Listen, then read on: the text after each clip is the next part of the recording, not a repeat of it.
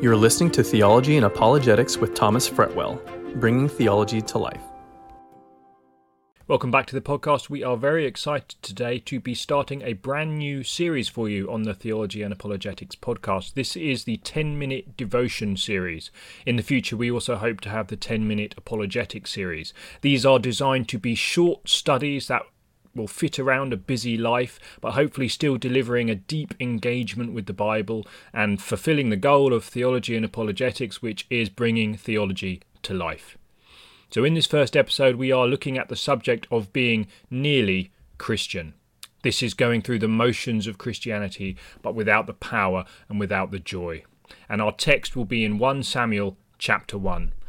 The books of 1 and 2 Samuel, they provide us with a history of Israel, but they cleverly frame this story around the biographies of three people, Samuel, Saul and David. And many people enjoy reading biographies and they love the historical narrative that we find in these books. We see a transition in 1 and 2 Samuel from the time of the judges to the prophets and then ultimately to the monarchy, Samuel being the last judge and the first prophet. And just as in the same way that we see the Gospels, it begins the story of King Jesus by introducing to us John the Baptist, 1st and 2nd Samuel begin the story of King David by introducing Samuel. Like Jesus' frontrunner, David's frontrunner was born to a previously barren, faithful woman who received God's merciful attention. Both were the result of miraculous births, and both were instrumental in ushering in game-changing kingdoms. So let's turn to chapter 1 and let's just read the first 3 verses. Now there was a certain man from Ramathaim Zophim, from the hill country of Ephraim, and his name was Elkanah, the son of Jehoram, the son of Elihu, the son of Tohu, the son of Zuph, an Ephraimite. He had 2 wives. The name of one was Hannah, and the name of the other Peninnah. And Peninnah had children, but Hannah had no children. Now this man would go up from his city yearly to worship and to sacrifice to the Lord of hosts in Shiloh. And the 2 sons of Eli, Hophni and Phinehas, were priests to the Lord there. So immediately in this story we're introduced to a man called Elkanah. This is Samuel's father. And he is said to live in Ramah, which is in the hill country of the territory of Ephraim. This is in the south near the Dead Sea. Now the text says he was an Ephraimite. But that is only by residence. We actually learn, and this is where it's interesting to compare parallel passages, we learn from the book of 1 Chronicles 6, 33 to 38, he was actually a Levite by birth. That means he was a priest. Now we get a little insight into a few things here that are worth noting. Ramah was not one of the Levitical cities allowed to priests in Ephraim. Do you remember in the book of Joshua, the Levitical cities are allocated based on tribal designations, and Ramah does not fall under the allocation of priests in Ephraim. Now, we can ask a question from this. Why wasn't Elkanah living where God had specified?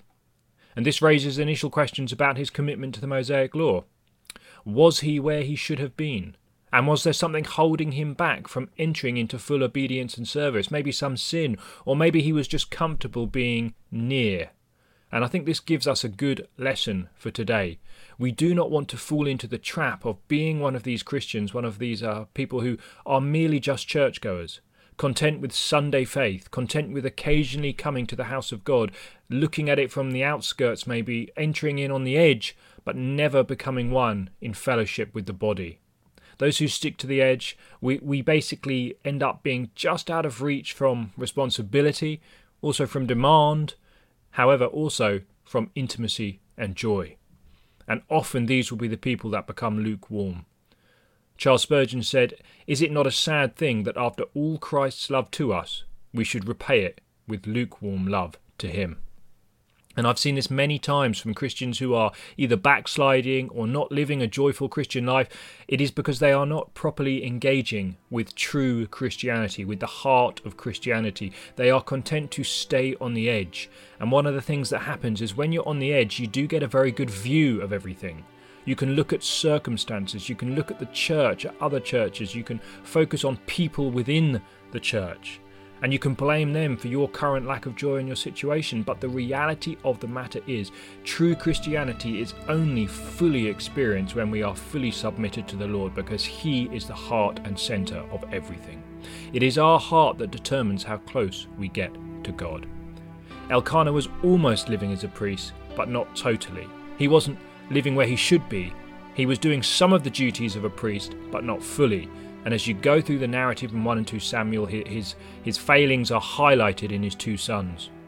What a heartbreak, though. Greg Laurie says, what a heartbreak it would be to live an almost Christian life and then almost get into heaven. It says in the text of 1 Samuel, this man would go up from his city yearly to worship and sacrifice to the Lord of hosts in Shiloh. You see, Elkanah was not completely unfaithful. He still made one of the annual pilgrimages of Passover, unleavened bread, and then Pentecost and booths that were required in the Torah. He did what was required. His adherence to the law was fulfilled. But was it really devotion to the heart of God, to the teaching of the Lord? Now, we don't fully know these questions. We can't judge the man's heart, but we can make an application here. Often we treat our relationship with God, our Christianity, in this same manner. We do just enough to get by, making sure we do all the big things. We go to church, we say grace, we attend meetings, we don't swear and drink excessively. But do we really seek after God in deep, meaningful ways? Like the psalmist in Psalm 119, who says, my soul is crushed with longing after your ordinances at all times. He said, my soul languishes for your salvation. I wait for your word. The prophet Isaiah says, at night my soul longs for you. Indeed, my spirit within me seeks you diligently.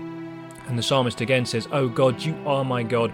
I shall seek you earnestly. My soul thirsts for you. My flesh yearns for you in a dry and weary land where there is no water. Such devotion cannot be fulfilled by staying on the edge, by living a nearly Christian life. And the problem is, if we try and live a Christian life thinking, I do what is required, then those things that we actually do that are supposed to bring us joy and fulfill us and have a practical purpose in our Christian life, those things will become a burden to us, and we'll fall into that legalistic relationship with the Lord. In a way that's in our mind, we're trying to do something to give us an easier time, and in so doing we sacrifice the very heart of Christianity, a heart that should long for God. Let me read to you a quote from Augustine's Confessions. He says, you called and cried out loud and shattered my deafness. You were radiant and resplendent. You put to flight my blindness. You were fragrant, and I drew in my breath and now pant after you. I tasted you, and I feel but hunger and thirst for you. You touch me, and I am set on fire to attain the peace which is yours.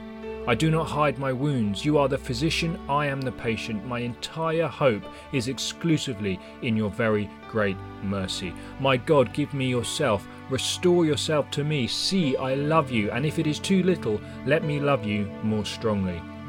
Make my life run to your embraces, and not to turn away until it lies hidden in the secret place of your presence.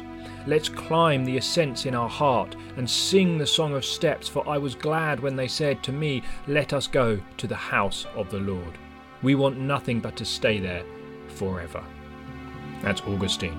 And we want to live this sort of a Christian life.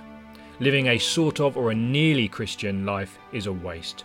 Let us be sure that we long for God in all of our pains, our hurts and our joys of this life, and we can be confident that His heart longs for us.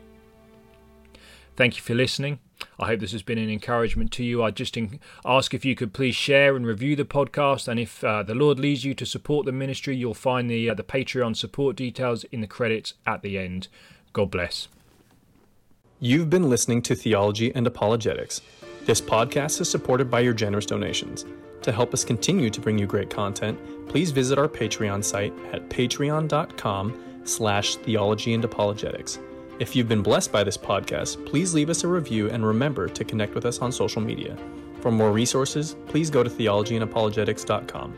Thanks for listening.